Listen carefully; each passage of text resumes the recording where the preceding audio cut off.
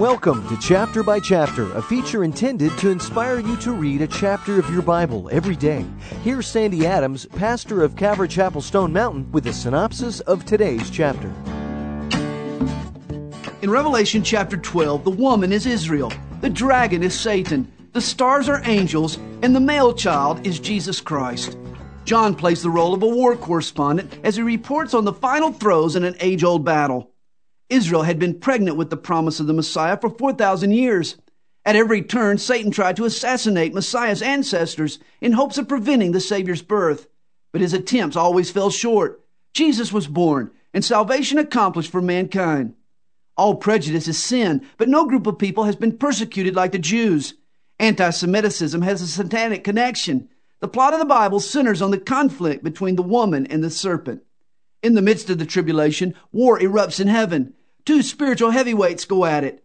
The archangel and his allies slug it out with the devil and his demons.